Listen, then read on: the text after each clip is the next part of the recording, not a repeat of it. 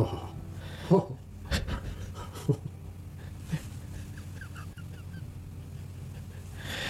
I mean, come on. Oh, you dark, dark boy. Dennis, is it happy hour? What? Where are we? It's When are we? In spite of that. Where are we? Where are we? Oh, we're on Dune. Whoa. Did you ever see that movie? Dune? No, but I've heard about it, and what I've heard is that it's pretty much just the wildest fucking ride that a movie can be, and it requires It may be the total worst movie belief. ever made. That's why it's famous. Right. Maybe the worst movie ever made. That's why it's famous. Given that it is based on such a beloved book, like, Yes. if you just came out and made a movie that was that stupid, that would be one thing, but to base it on a book that is loved. However, apparently the book is also pretty fucking wackadoo with different creatures and aliens Well, and shit. there's wackadoo, and then there's screenplay bullshit, and then there's Wackadoo, and then there's poor wackadoo. acting, and then there's poor sound effects and really questionable plot lines. And when you have a book that's that long, you essentially, over the course of an hour and a half or 2 hours, if it's a longer film, are going to be representing four or five storylines, pieces of a storyline that in the book may take up less than a chapter or a chapter. And Right. if you've 35, 40 chapter book and you're going to do a screenplay, you're going to recreate the scenes that the screenwriters look at the book and say, of everything that's here, this is the most powerful. Right. And So that's always a tough decision. Like, for example, there are movies that I've seen where it is so obvious to me that this movie is just trying to recreate scenes that the lovers of the book will enjoy. yeah. Like all of the Harry Potter movies, for example, are basically that. It's so Well, disjointed, and it's hard to follow as a cinema goer. But the people that have loved the books and know how the vignettes are tied together, they don't see the disjointedness of it. Whereas someone that has not read the books, it just seems, okay, now they're here doing this scene, and now they're over here doing this other scene, and I guess I can guess how these are related. If you believe that opinion, is that an opinion, or do you take good information that's actually the case? Well, as I revealed last episode, I come into these shows totally versed in all of the background research and knowledge and academia around the subjects that I breach. But in this case, it's just my fucking opinion, man. What do I know? Okay. But, Well, you know, and I've certainly have enjoyed movies where I have read the book, and I can also respect that what they're doing is showing me scenes from the Yes. book that I've read.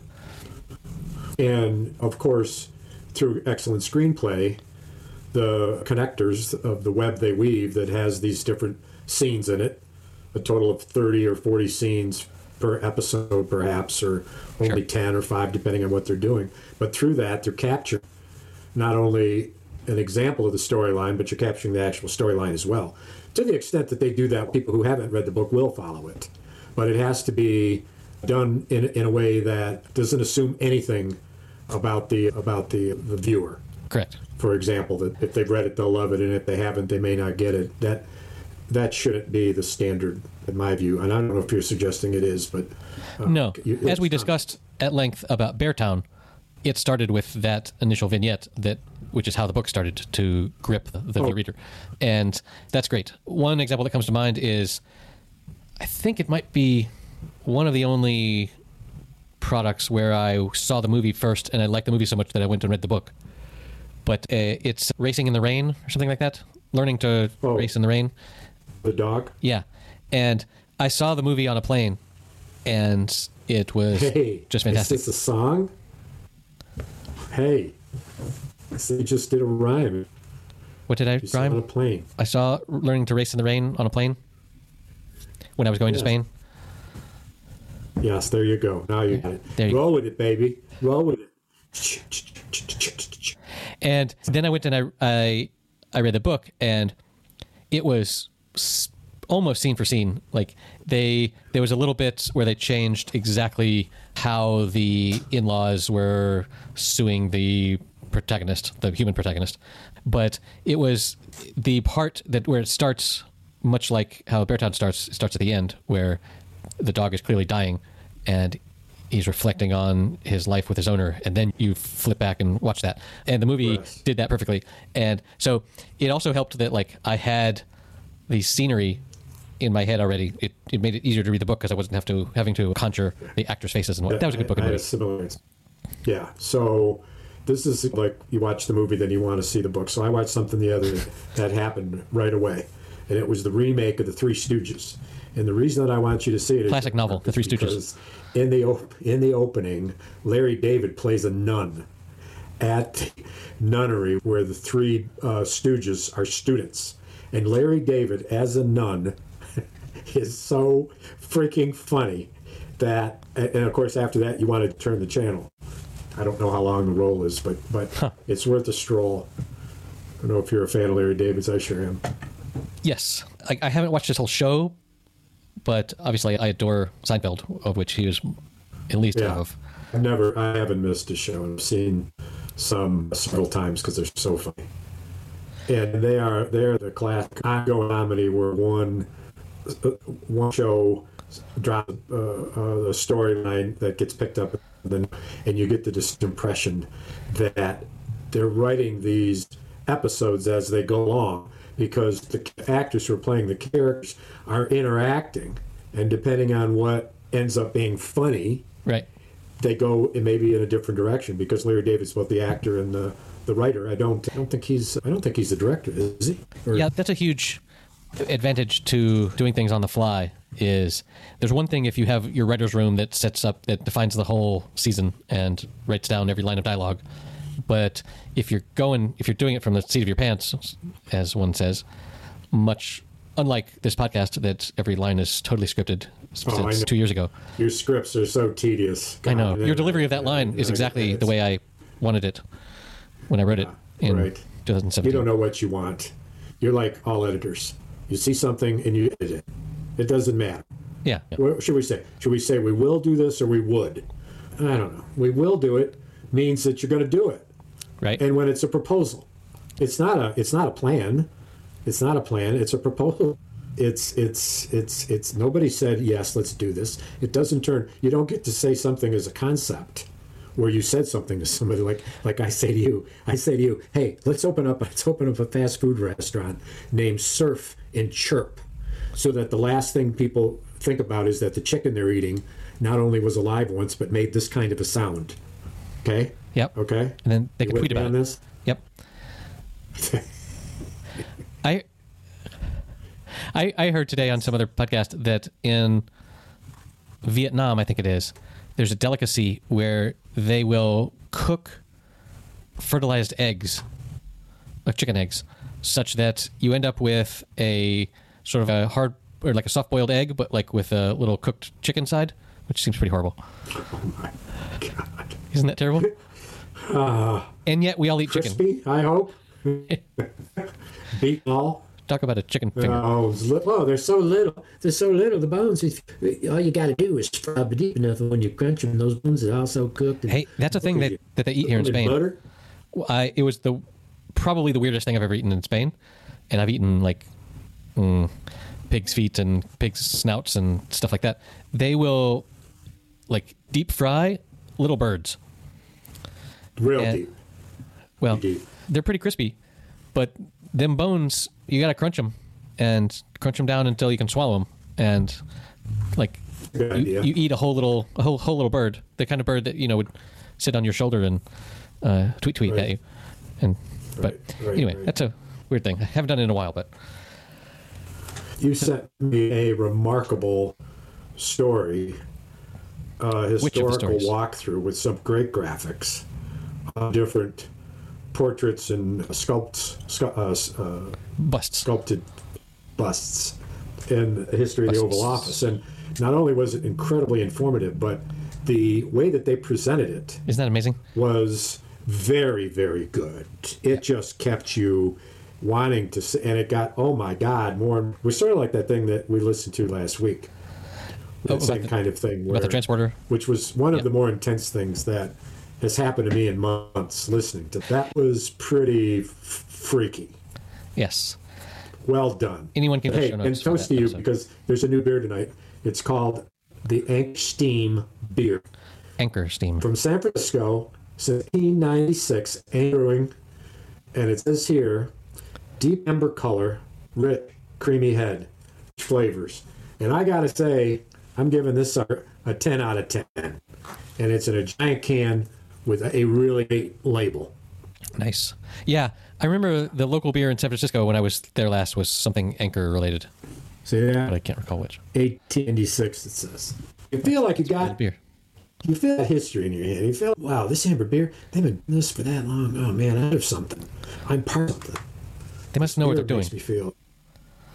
Yes. It's like listening to a podcast that's been going for 109 episodes. So they must know what they're doing.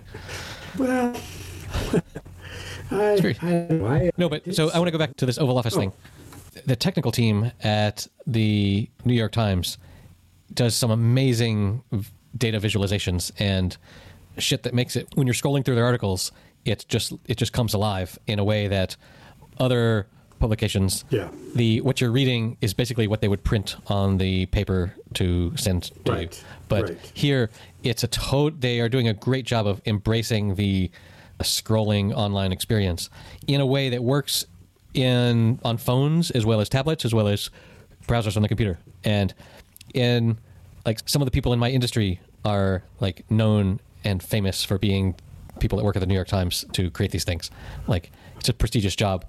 It's quite remarkable. It's quite remarkable. Yeah. And to have it work on all the different browsers is super hard, and to have it work on all the different sizes is really complicated. Right. And they just do an amazing job.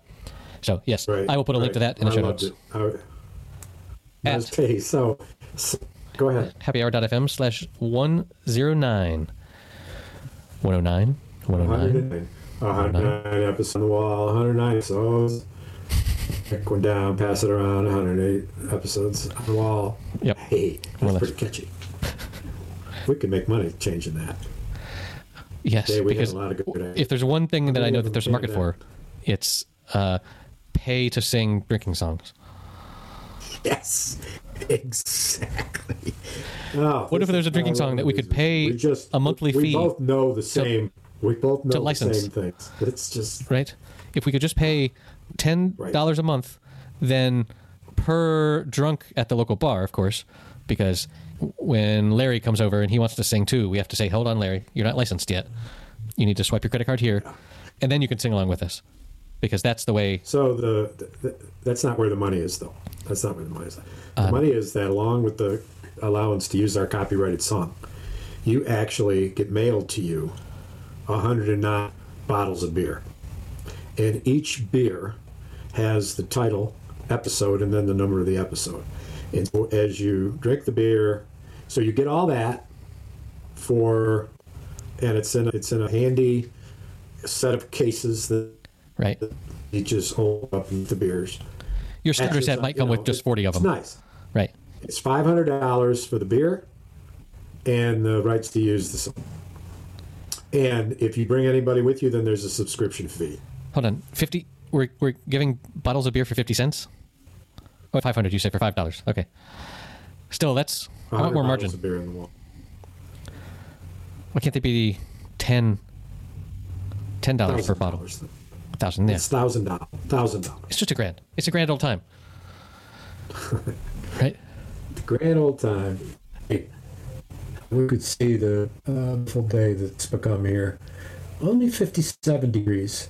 I'll bring you a photo of previous episodes of the wall that was parting company from my house and the outside of my house where the concrete was breaking off. You've heard this. Well, I tore it all day.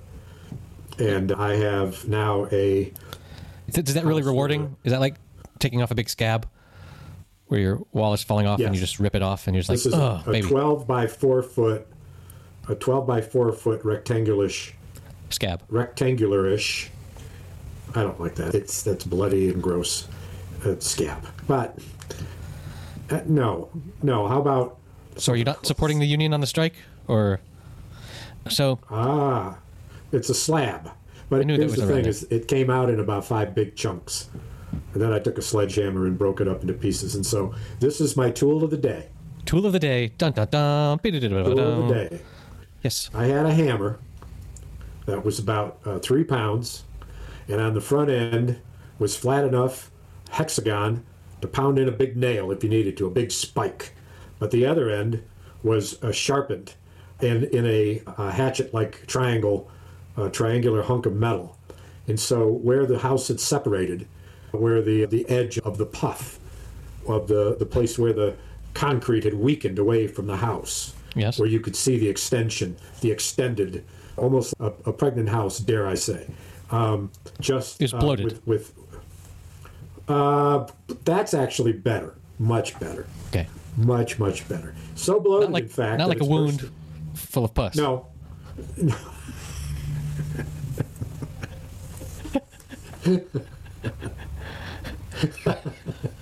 But it's surprising, and then it's not. So you took the hammer. So I'm glad I love this beer. Otherwise, I'd be barfing. Tool of the day. The tool of the day was that big. I think it was 3 pound. Might have been bigger, but pretty good size. Bam, bam, bam, bam, bam. Things started to fall away in pieces. Boy, it's like you're mining in the caves, but it's really your own house.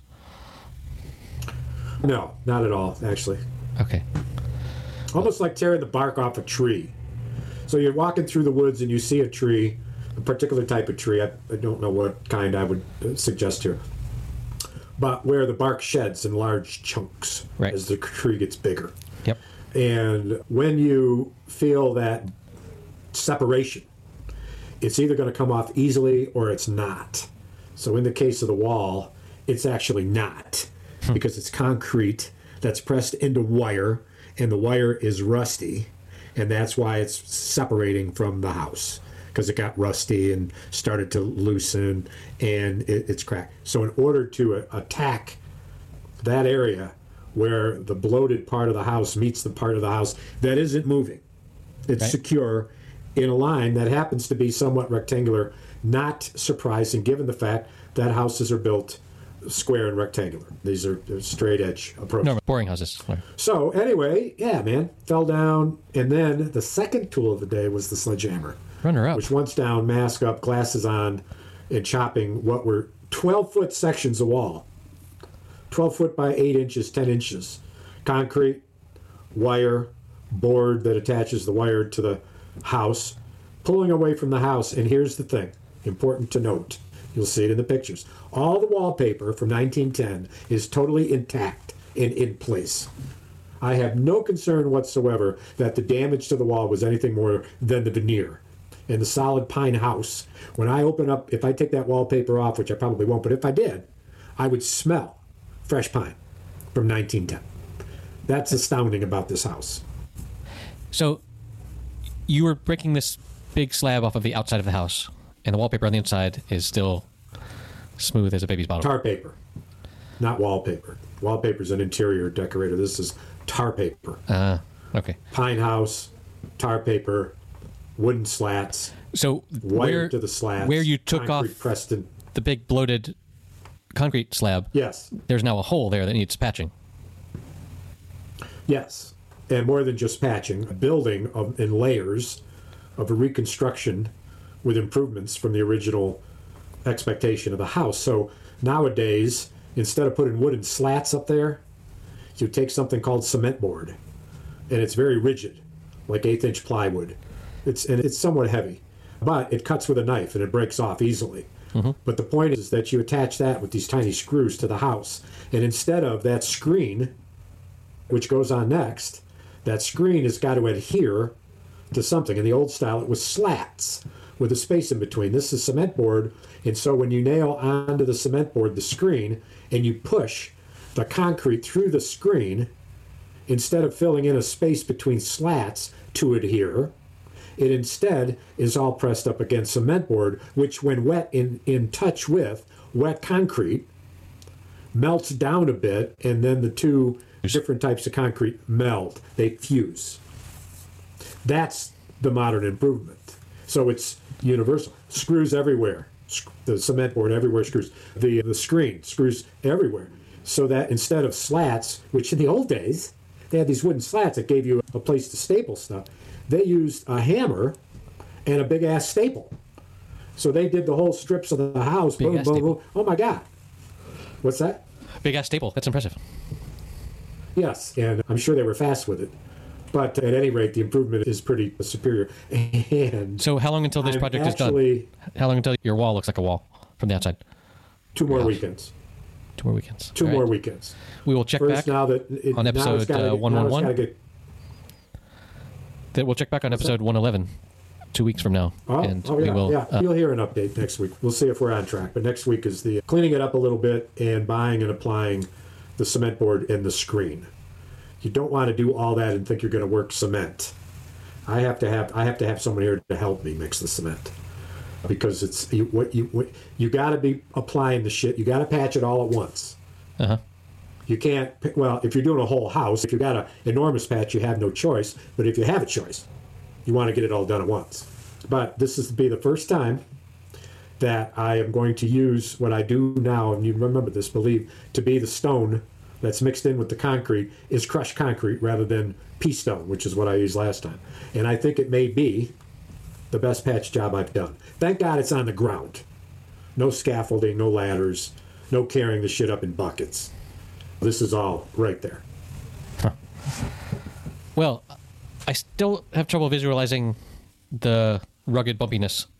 Last time we talked about how we were at my future our recording studio. We were going to take off the bump. I'll give you another example. I need some photos. So, picture that you are at the beach. Description. Yes. You're at the beach, and you're going to paint your porch, and someone was supposed to have swept it before you got there, and they didn't, and you said, I don't care, and you spray painted it anyway. And when people would step on that, they would say, hey, this is kind of rough like sandpaper, and you'd say, yeah, and that would be the story. Here's what I want you to imagine now. Instead of sand, and before you paint it, throw down some little tiny pebbles, and then paint it really heavy. Paint it 3 coats, and then when you step on it, you're going to say, hey, this hurts a little bit when I step on this. Yeah. These are With kind this of bumpy jagged shit. bumps on this. Yeah. That is the texture of the wall, which, of course, not many Luckily, people, you excluded, of you don't course, have to step on. would be able to walk on the side of a wall. Right. But with your prosthetic ankle and foot, you're strangely suited to be able to climb a wall straight up using your But I might complain that ankle. this wall hurts my ankle foot. Yeah. No, it doesn't hurt so bad that I can't do it. I think it'd be fine. Okay. So you've got the image now, right, Eric? You said earlier, I didn't quite understand. I don't know. I feel better, yes, that I can visualize. However, if you had some sort of a machine that could capture light rays bouncing off of said texture and send those to me somehow digitally, that would be more clarifying than your eloquent Okay, wait a minute. Let me verbal depiction. Wait a minute. Let me make a note here. I got a pencil right here. Let's see. Eric, and tell him, no fucking way am I going to remember what you told me to do. What are you drinking? That's the whole point of writing, is that if you know that your brain is not recording anything right now, you can write it, and the paper might remember. Who told you that? Who told you Shakespeare. that? Hey, so I got a story to tell you. Ooh, So I go to the Y tonight after a hard afternoon of workout, tearing the wall down, all dusty in my hair and coughing and get shit. Go to the Y. I got a fresh set of clothes there. Punch in, wear my mask, get to my thing, and I think maybe there's somebody in the whole 30 or 40 locker room, but I don't know for sure. But sure enough, on the TV, big screen TV, is Trump saying, yeah, there'll be an announcement, and when you hear the announcement, I think you'll be happy. You'll be happy about this particular announcement. And I said instinctively out loud, not really caring whether it was there or knowing for certain, I said, oh, God, not again. It's him again. And just as I did, I realized that a dude was there, one guy who I've seen before, who, as soon as I saw him, I realized that I know his politics. And when I looked at him after having said that, he looked at me and he said, huh? What? And I just said, I didn't say anything.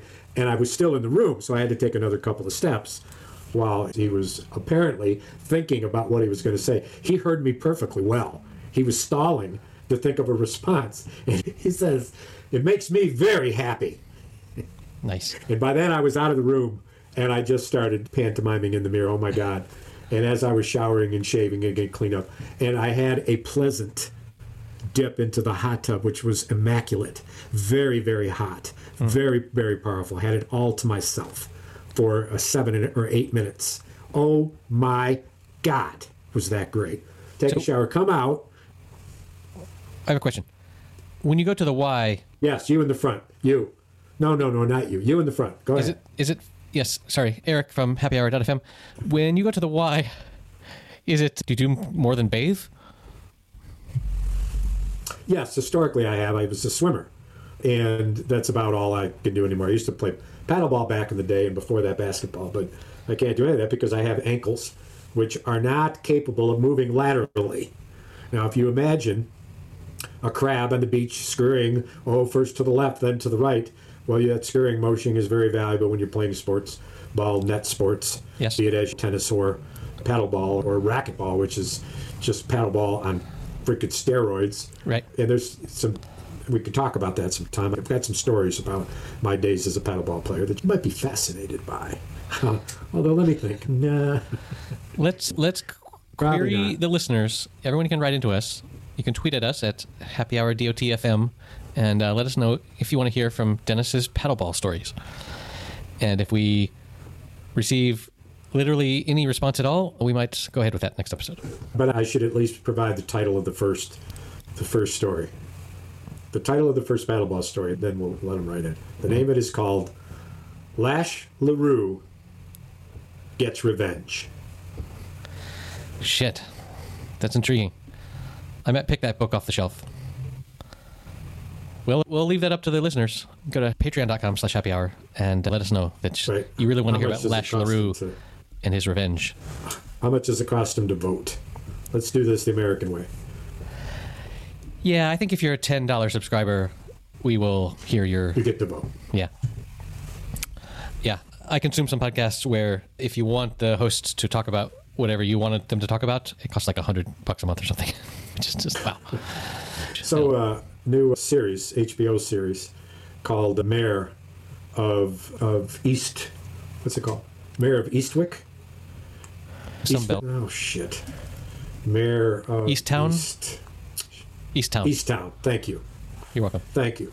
It is freaking remarkable. She not mayor is as in like the person that's in charge of the town, but mare as in the female horse, not a stallion. Yes, spelled exactly the same way, but in this case, a version her name? of Mary, I'm sure. Yes. Kate Winslet. Nice. Yes. And I'm in the 3rd episode, and I can't believe the way the plot has gone. It is keeping me on the edge of my seat. All right. And I will put that in my homework notes for next time. Don't say any more about it. I don't want to know any more about it. And we will come back next time and talk about it. Dennis, I think it's time to go back to our Guinness Book of World Records corner. Man. Our recurring segment. Episode 57. Previously, we discussed the longest fingernails. And now we're discussing another sort of extension of the body. And that is this article that you sent me from CNN Travel titled, Why So Many People in China Are Becoming Mermaids. And before we go too far into this, I want to just say one thing. Yes. And it's a surprise. Using private donors here, yes, I have booked you and I 2 tickets to participate in the next attempt. And I can't wait, and I know nor can you. This is amazing. I look forward to we're about to take a deep dive into this topic, but to really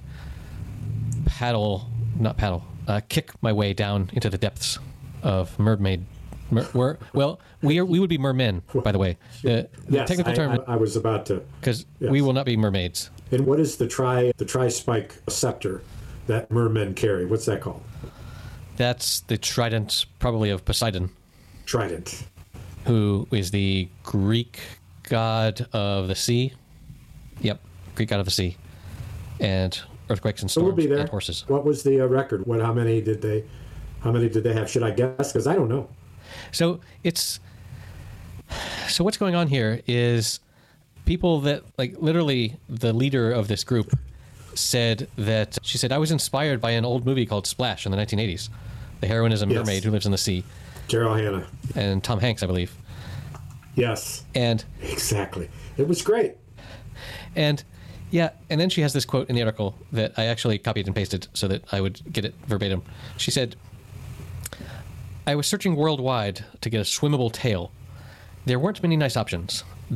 They are all mainly decorative costumes for kids and not functional for mermaid diving.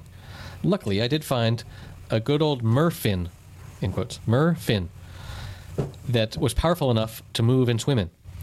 Then I used lycra fabric to design my first series of mermaid tails, says Lee, the person being interviewed here. So it's basically you pull this sack over your legs, and then you jump in the water, and then you swim butterfly kick style, like dolphin kick. Yeah. And off you go. And it works, yeah. Gotta be faster than shit. Yeah, probably. You got to come up to breathe and whatnot. But yeah, the whole concept of mermaids, and I lived for 6 months in Copenhagen, Denmark, where the number one thing that, if as a tourist you have to go see, is this little statue of a mermaid, because The Little Mermaid was written by Hans Christian Andersen, who's from Copenhagen. And it's this silly little rock thing. The statue is maybe it's less than 2 feet tall. And it's just this bronze woman sitting on a not a woman, excuse me, mermaid sitting on a rock. And I don't know, it's weird. Like, we have this idea that women that are half fish are kind of sexy, but it doesn't do it for me. That's because they depict mermaids as sexy. It's not a wild imaginative thing. That's how they're depicted. Or is that what you mean? Yeah, they're certainly depicted as sexy. We have an idea. That's exactly what marketeers want us to have an idea of, because it helps them sell their products. And like mermen, not so much.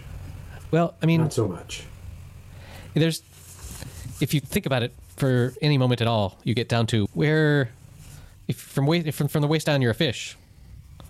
Where are all your genitals? How are you doing pee-pee and poo-poo? You're so scientific. Are you a fish? I don't know where you learn this stuff. It's great that you have mammalian nipples, but the scales on your tail are like, what? So the scales lift and separate, and there the orifices and the protrusions are found. Certainly it's not beyond your imagination. There's parts of your skin that appear to be scaly from the camera angle. Right. I mean, that's your neck area. It looks a little scaly. If you get me really angry, then my neck all like poofs out. Like a concrete wall separating from a pine house. That was the exact metaphor I was going for. Gets all bloated. I gotta make sure that my phone is off. It is. It's about time. Part of the episode. Beautiful, beautiful, beautiful day here. Just so gorgeous. And the sun is out and just probably warmed up. So I parked my truck near a tree that shed its pollen last night. Is this your new green truck? Yes. And it was wet because it had rained, and then the pollen and the wind blew it. And the truck was stuck all over with these stems and these seedy little helicopter things that when they fall from the oak tree, they spin. And I mentioned that you can see them. The pollen is 1,000 miles out to sea. It travels like that. But here, plastered on my car. So I had the first rite of passage of taking my truck to the spray wash and blasting the hell out of it and cleaning it. And it is one of the more satisfying things to be able to have a dirty vehicle, and when you leave, it's a clean vehicle. You must agree. Yeah. You don't have a vehicle. I forgot. No, but it's not to go gross again, but it's you're picking off your scab. It goes from being filthy, and then you work on it a bit, and then it's all good and clean. I like a good cleaning. You look like you need one. Back in the day, they used to put maggots on wounds and shit to eat the rotting flesh. So I shouldn't be doing that anymore. Somebody told you back in the day that it would save your limb, you would say it, or did the doctors not tell you? Did, like, you woke up from anesthesia and you said, oh, it's all bandaged up, and what did you do? And the doctor looks at you and lies and says, I just put some stuff on it, and it's going to feel funny. It's going to feel like there's ants or something there. It's just a tingling it's the drug. And your horror when you decide one night that the itchings drive you crazy and you take the bandages off. Oh, God. And the first thing you think is, and he lied to me, the first thing you think is, oh, my God, What was supposed to be happening here isn't happening. Instead, my leg is full of maggots. Flies have gotten in to my wound and laid their eggs, and they've multiplied, and they're white, Stop. and they're squiggly. Stop. And they're, This is like some Philip K. Dick horror shit. Gross. But well done. Mr. Scab. You outgrossed me. Well I don't done. think so. I don't think so. I don't think what I just said is as bad as what you said about pus and blood and scum bursting out of your skin. That's all something that came from you, though. Having an outside intruder burrowing in is more gross to me. But let's change the subject, shall we? Shall we? I learned a weird thing. We have. I'm sorry. Go ahead. Please. I learned a weird thing the other day, that what a stegosaurus is, those dinosaurs with the little fins on the back. Yes, I do. And what a tyrannosaurus is. I do indeed. It turns out that Ever changing Tyrannosaurus Rex, I must say. It turns out that we are closer to the Tyrannosaurus than the Tyrannosaurus is to the Stegosaurus. Huh. Since the invention of podcasting, to the Tyrannosaurus was 67 million years. And from the Tyrannosaurus to the Stegosaurus was 85 million years. Isn't that weird? That we label dinosaurs as an epoch, but that epoch was longer than it's been since they were around. And since we were little... I actually thought that was true. Mammalian varmints. Because you seem closer to me, to a Tyrannosaurus Rex, than... Because of your hair. I've got pretty long arms, though. Nose. And, well, they're pretty tiny, pretty skinny, and your big old haunches. Well, that's true. I wish the listeners could see yours, because your haunches are so big that you're not sitting in your chair, you're sitting on it. On your haunches. So it's a lot going on with the scaly neck, and just between you and me, I think maybe you're Exhibit A. Exhibit A. And new Al Pacino movie coming out. Tell me more.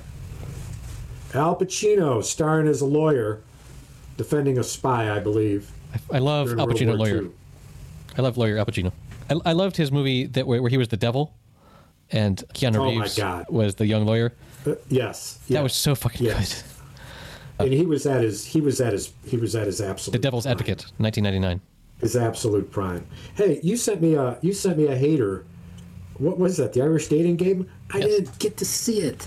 Do we have time for you to chat it to me so I can look at it, or no? No, that's a little bit longer. Okay. But YouTube has, with its fucking clever algorithms, has determined that I really love the seasons of SNL where Bill Hader was on, and I'll give you a little summary. It's this Irish dating game where there's the Bachelor, and then there's these three girls that come out, and the host is everything is all super Irish, and Hader's the host. No, Hader is the Bachelor, and they start interrogating the Bachelorettes, and it becomes clear that at least one of them is Hader's cousin. And one of the Bachelorettes is an American Irish that has a more American accent because she couldn't do the Irish accent I mentioned. And everyone in the show is, oh wow, now that you know that this girl is your cousin, good luck to the other two because she has a clear advantage. And anyway, it's super like Irish incestuous stuff. Yeah. And one of the questions is, what would be your perfect date with me? And the one that is his cousin says, you remember that time two funerals ago where we went out in the back alley? And he's like, oh, do I ever? Oh dear, it's really bad, but it's so good. You have to see that. So yeah, there's that. Hey, so I got more homework for you. Oh, great. Yes, a movie I saw last night. I love westerns. And this western called, oh Lord, never mind. I've lost it already. I'm like getting so old. I can't follow my own thought through the end of the sentence. That's not good. Well, we have a death to mourn. Oh yes, a toast. We have a toast. Olympia Dukakis. To Olympia Dukakis. She was amazing in Moonstruck and in many other things. Yes. And she passed away in hospice care with her family there, as you should, at a ripe old age. You give that damn dog another bite of my food, old man, and I'm going to kick you till you're dead. Cheers, Olympia. Yeah. And her brother, Apollo, announced it, and her cousin, Michael. Where is Michael Dukakis? Is he dead? Did we hear from him about this? Let me look into the internet machine. Man, that Anchor Steam beer is something. He was born in 1933, and after his presidential run, he endorsed Elizabeth Warren's candidacy last year. Recently, he's got to be in his 80s then. So, speaking of ancient Democrats, this photo went viral this week of the Bidens and the Carters. Yes. And the internet freaked the fuck out because they don't understand how camera lenses work, and how if you are in a tight little living room and you need to take a portrait of 4 people sitting, 2 people in armchairs separated by a big fucking table, and then the other 2 people on each arm on the outside of the armchairs, you need a really wide angle lens, and it's going to distort the whole photo in a way that, much like the way our projection of the Earth onto a flat canvas makes it look like Greenland is freaking huge because it's at the edge, it makes people at the edge of your shot look freaking huge. And this photo went viral because it looks very unnerving, though, isn't it? It looks like President Joe and Dr. Jill are just these enormous people with their little Muppet ventriloquist dolls. The size, Carters. Yes. And it's funny. It's funny, and it's a thing that is like, oh, haha, let's share this. But then a whole bunch of people couldn't understand what the hell was going on here. And there are a whole bunch of articles that attempt to describe why this is the case, but none of them did a very good job. So anyway, a couple hours ago, I opened up Photoshop and I made some assumptions about how it looks like the chairs that are here are like the bottoms of the chairs follow this perfect curve. And I figured, what if the chairs were actually in a straight line? And so I was able to distort the photo in such a way that those chairs were in a straight line, and then everyone looked normal. Everything else is distorted because that had the effect of minimizing the outer edges. Exactly. You reduced the outer edges by doing that. It was remarkable what you did. I was quite impressed. So where can people find that, though? Hey, I imagine that's going to be in the show notes at happyhour.fm/109. And another 109 episodes of Beer in the Wall. 109 episodes of beer. Take one down and pass it around. 108 episodes of Beer on the Wall. Come on, man. 108 episodes of Beer on the Wall. 100 episodes of beer. Take one down and drink it along. One other piece of media that I shared with you this week, right after we recorded last week, I think, was this amazing clip that I found shared online of Andre Agassi talking about how when he was playing against Boris Becker was this super tall, amazing serving tennis player, and how Andre, apparently this is a thing that pro athletes do, is they will sit and just watch video clips of their opponents playing and teach their brains to sense what the other person is about to do. They're looking for a tell. Well, but I think this is a rare case where he can actually put words to the tell. But I think most of the time, you don't know, you can't say what the tell is, but you sense. It's a feeling. It's a sense. Right. Your brain figures it out. And in this case, Andre discovered that Boris Becker, every time he served, would, just as he was about to serve, he would put his tongue out of his mouth to a different side of his mouth, depending on where he was going to serve and how. And, in a way that Boris was unaware, he didn't know he was doing this, but it was just a tick that he had. The poker players that have their tell and have no idea how the other person can figure out what they're on about. But it's just this beautiful little video that I will link to in the show notes. The quotable quote is what he said to his wife. Yeah, when he got home. When years later, matches, yes. Well, yeah. Andre said that years later, after they were no longer arch rivals, because I remember watching tennis at the time when they were arch rivals, and he told Boris at some tennis dinner party, he said, "Did you know how I knew where you were going to serve it every time? Because you do this thing with your tongue." And he had no idea. And no idea. He specifically recalls telling his wife that Andre fucking reads my mind. I don't know how he does it, but he knows what I'm going to do. It's like he can read. It's like he can read my mind. And what Andre said about that is that, and I wouldn't overuse it. Exactly. Then you get into the other game. Because I didn't want to give away that I knew the tell.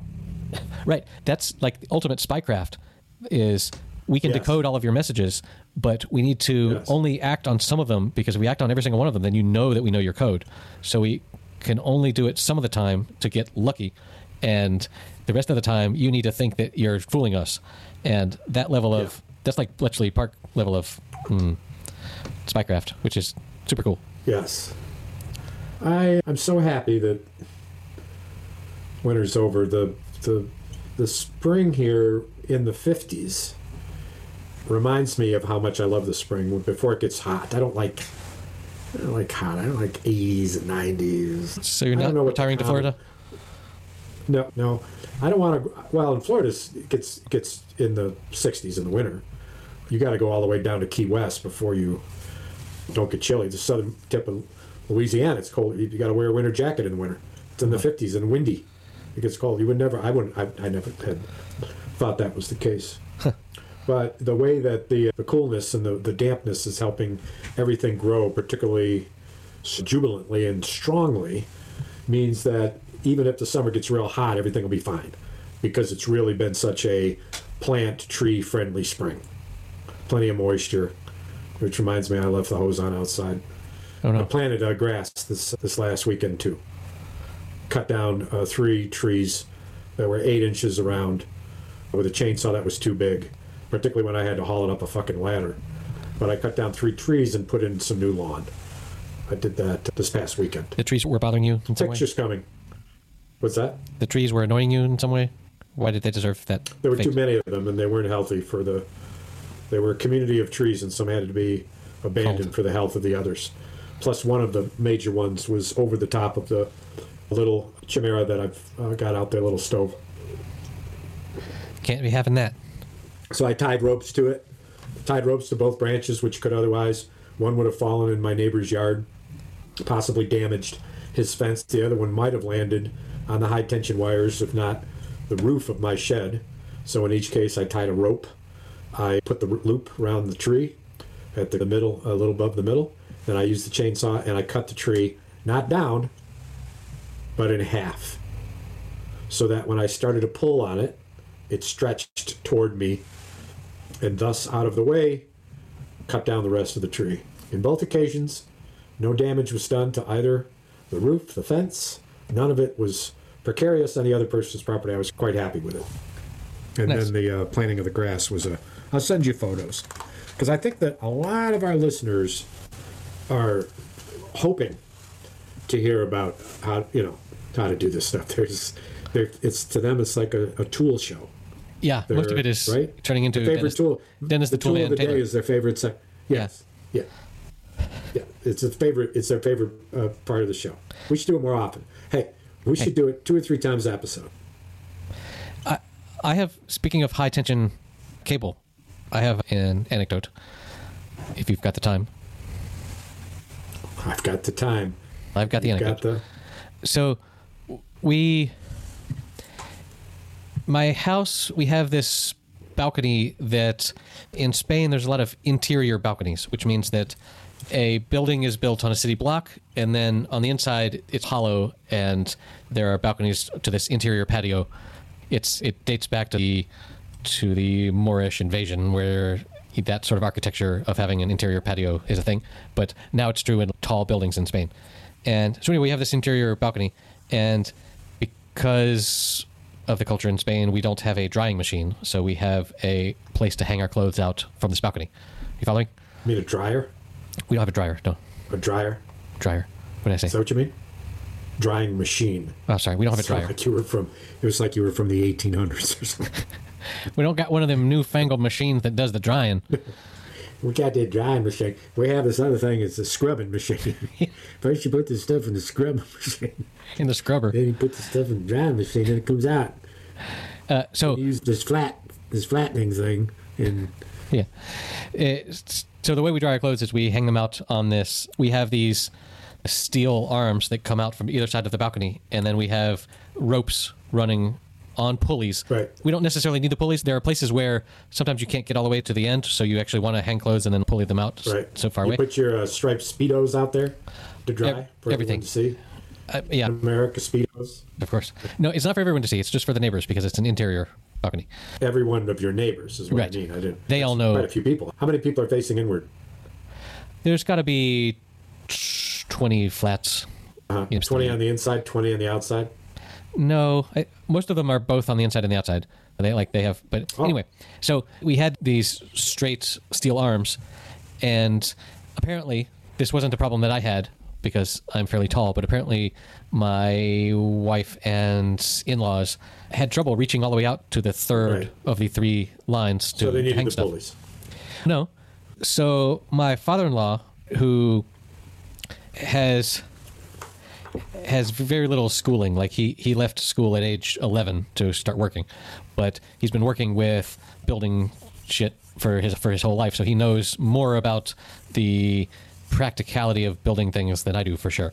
But he said, he came up with this idea. He said, what if rather than being flat out from the wall, what if these arms were angled upward so that from the balcony it was easier to get to the far ones and they could still you could still have several of them. Closer but higher. Closer but higher. And he came up with this idea, and he asked if I had any cardboard lying around, which of course I had some old Amazon boxes lying around. And he built out of cardboard this arm at the angle that he thought it should be. And he and I went to the local, because I live in a fishing village, we have a local steel welding place that fixes like shit on the boats. And so we went into this place that welds steel together, and we said, hey, we've got this proposal. Do you think you could build these arms and weld them to plates that fit into the holes that we already have on the wall such that we could hang our clothes at this weird angle? And over the course of several weeks, we went back and forth with them where they didn't really understand what we wanted, but then we tried to explain better what we wanted. And in the end, what they came up with just worked fucking perfectly the first time. We put up these arms that are more angled upward, and the plate that they are welded to fits perfectly onto the wall where the existing plate was. We didn't have to drill any holes, and it just So came out. Sell 20 of these? It just came out great. 20 of these? No, it's a bespoke. Good sell, man. I've never had a bespoke stainless steel thing manufactured for me before, but now I have. You should post it and go into a little business. Everybody on the inside will want those. Why wouldn't they? Everybody's got the same problem you have. I could hang my clothes and an advertisement banner. Ah, that drops down 3 stories, Exactly. unfurls, and you encourage your neighbors below you that it's actually a canvas ready for their painting for a major art exhibit. Yeah, I don't know They'll about never that. know. But so this was a new experience for me to custom build Yeah, something made out of fucking steel that turned out perfectly the first time because it just worked. So that pretty is cool. cool. Kudos to my That is father-in-law very for that cool. idea. And Yes, kudos. Hey, so Dos Equis, Amber, went to buy Smittix at the local Hardings. yes, And for the second time in a row, no Smittix. Not only is there no Smittix, somebody took the Smittix sign little sticker down. And there's no space that has. If the Smittix is gone, you could find the Smittix sticker. And we puzzled over it, went to the desk, called the manager, gone to the bank. Nobody knew. Somebody worked in wine. She came, and she said it's supposed to be here. It's a good seller. I don't know. I'm blah, upset. Blah, blah. I said, sometimes you stare and you look and you miss it. It's not here. So I'm going to go for what's on sale for $7.79 and get Cerveza Dos Equis yes. Triple X No, Amber. not triple. Try again. No. What does dose mean? All right, quadruple. There's No. 4 X's there. Depends on how many of them you have had already. If I turn it this way, it's 2 Ks facing each other. Well, Whoa, look out. whoa, man. It's like, what? What? So, what a lovely evening we've had. Why, is it over? You got any more stories involving concrete and hammers? And My trees are coming up. My bushes, I should say. you cut down 2 trees. Cut down, well, they're a tree with a double trunk I cut down. And then I Does that cut count as down one the tree? main- I'm counting it as 2. Okay. Two cuts. If you want to argue limb versus tree, I suppose we can get into that. But it was a double trunk tree, so I think I'll just say that. I won't call it 2 or 1. I'll just say I cut a double trunk tree. It took 2 cuts. And then you can assign it to some other. So it went into the ground in 2 different spots? And then into the ground. Well, what do you call a trunk of a tree? What do I call the trunk of a tree? The trunk comes out of the ground, comes up about 1.5 feet, and then divides into two main trunks. Each of those trunks are the same size. It is, in fact, a double-trunked tree. Now, what's your question? I would, if you cut it low to the ground, you're only cutting one. You're only going to have one stump, right? But what you don't understand is that it's in a community of trees. And so this is a raised area of interactive trunk and stem and root. And the whole area is above ground. And whether I'm cutting something above the ground or below the ground, it's all one organism. It's a copse of trees. And the particular one that I'm cutting is the most prolific of the copse. And then there's two others that I think one might be an elm tree. I think let's see. There's one elm. So I trimmed them up so that all of the leaves get more air and light. Why do you get them out of harm's way with the fire pit? Why do you hate the cops? Why are you trying to kill cops? Oh, God. Don't go there. We'll get calls. There'll be phone calls. There'll be letters written. I don't. So Cops. You really think it's one creature? Of course. Organism. It's all one set of roots. So you're pruning. The pruning, yes. You show me this parrot. It's dead. Not pining. Dead. Pruning. Oh, pruning. It's just pointing. It's pruning for the fjords. No. A friend of mine is Hawaii. I want to give her a shout out. Aloha. She showed me a image of a beach in the main island, I believe. That was amazing to see. Not a crowded beach either, by the way. Populated, but not crowded. So here's to her. There's another toast of. Well, aloha to all of our Dos Equis. All of our listener in Hawaii. Oh, mama, don't let your babies grow up to be cowboys. Let them be lawyers and doctors and podcasters. I'm going to get my music straight. I now have, my truck has got a CD player. Ooh, fancy. Unlike my other truck. That's like high tech. Oh, yeah. New. Oh, yeah. Shit. And that means I've got a place to listen to music. We took the new the new Toyota to the lake for our Sunday drive, and we hiked 2.5 miles from the lake toward our house, in fact. Walking east, swamplands, and just gorgeous river, and oh my God.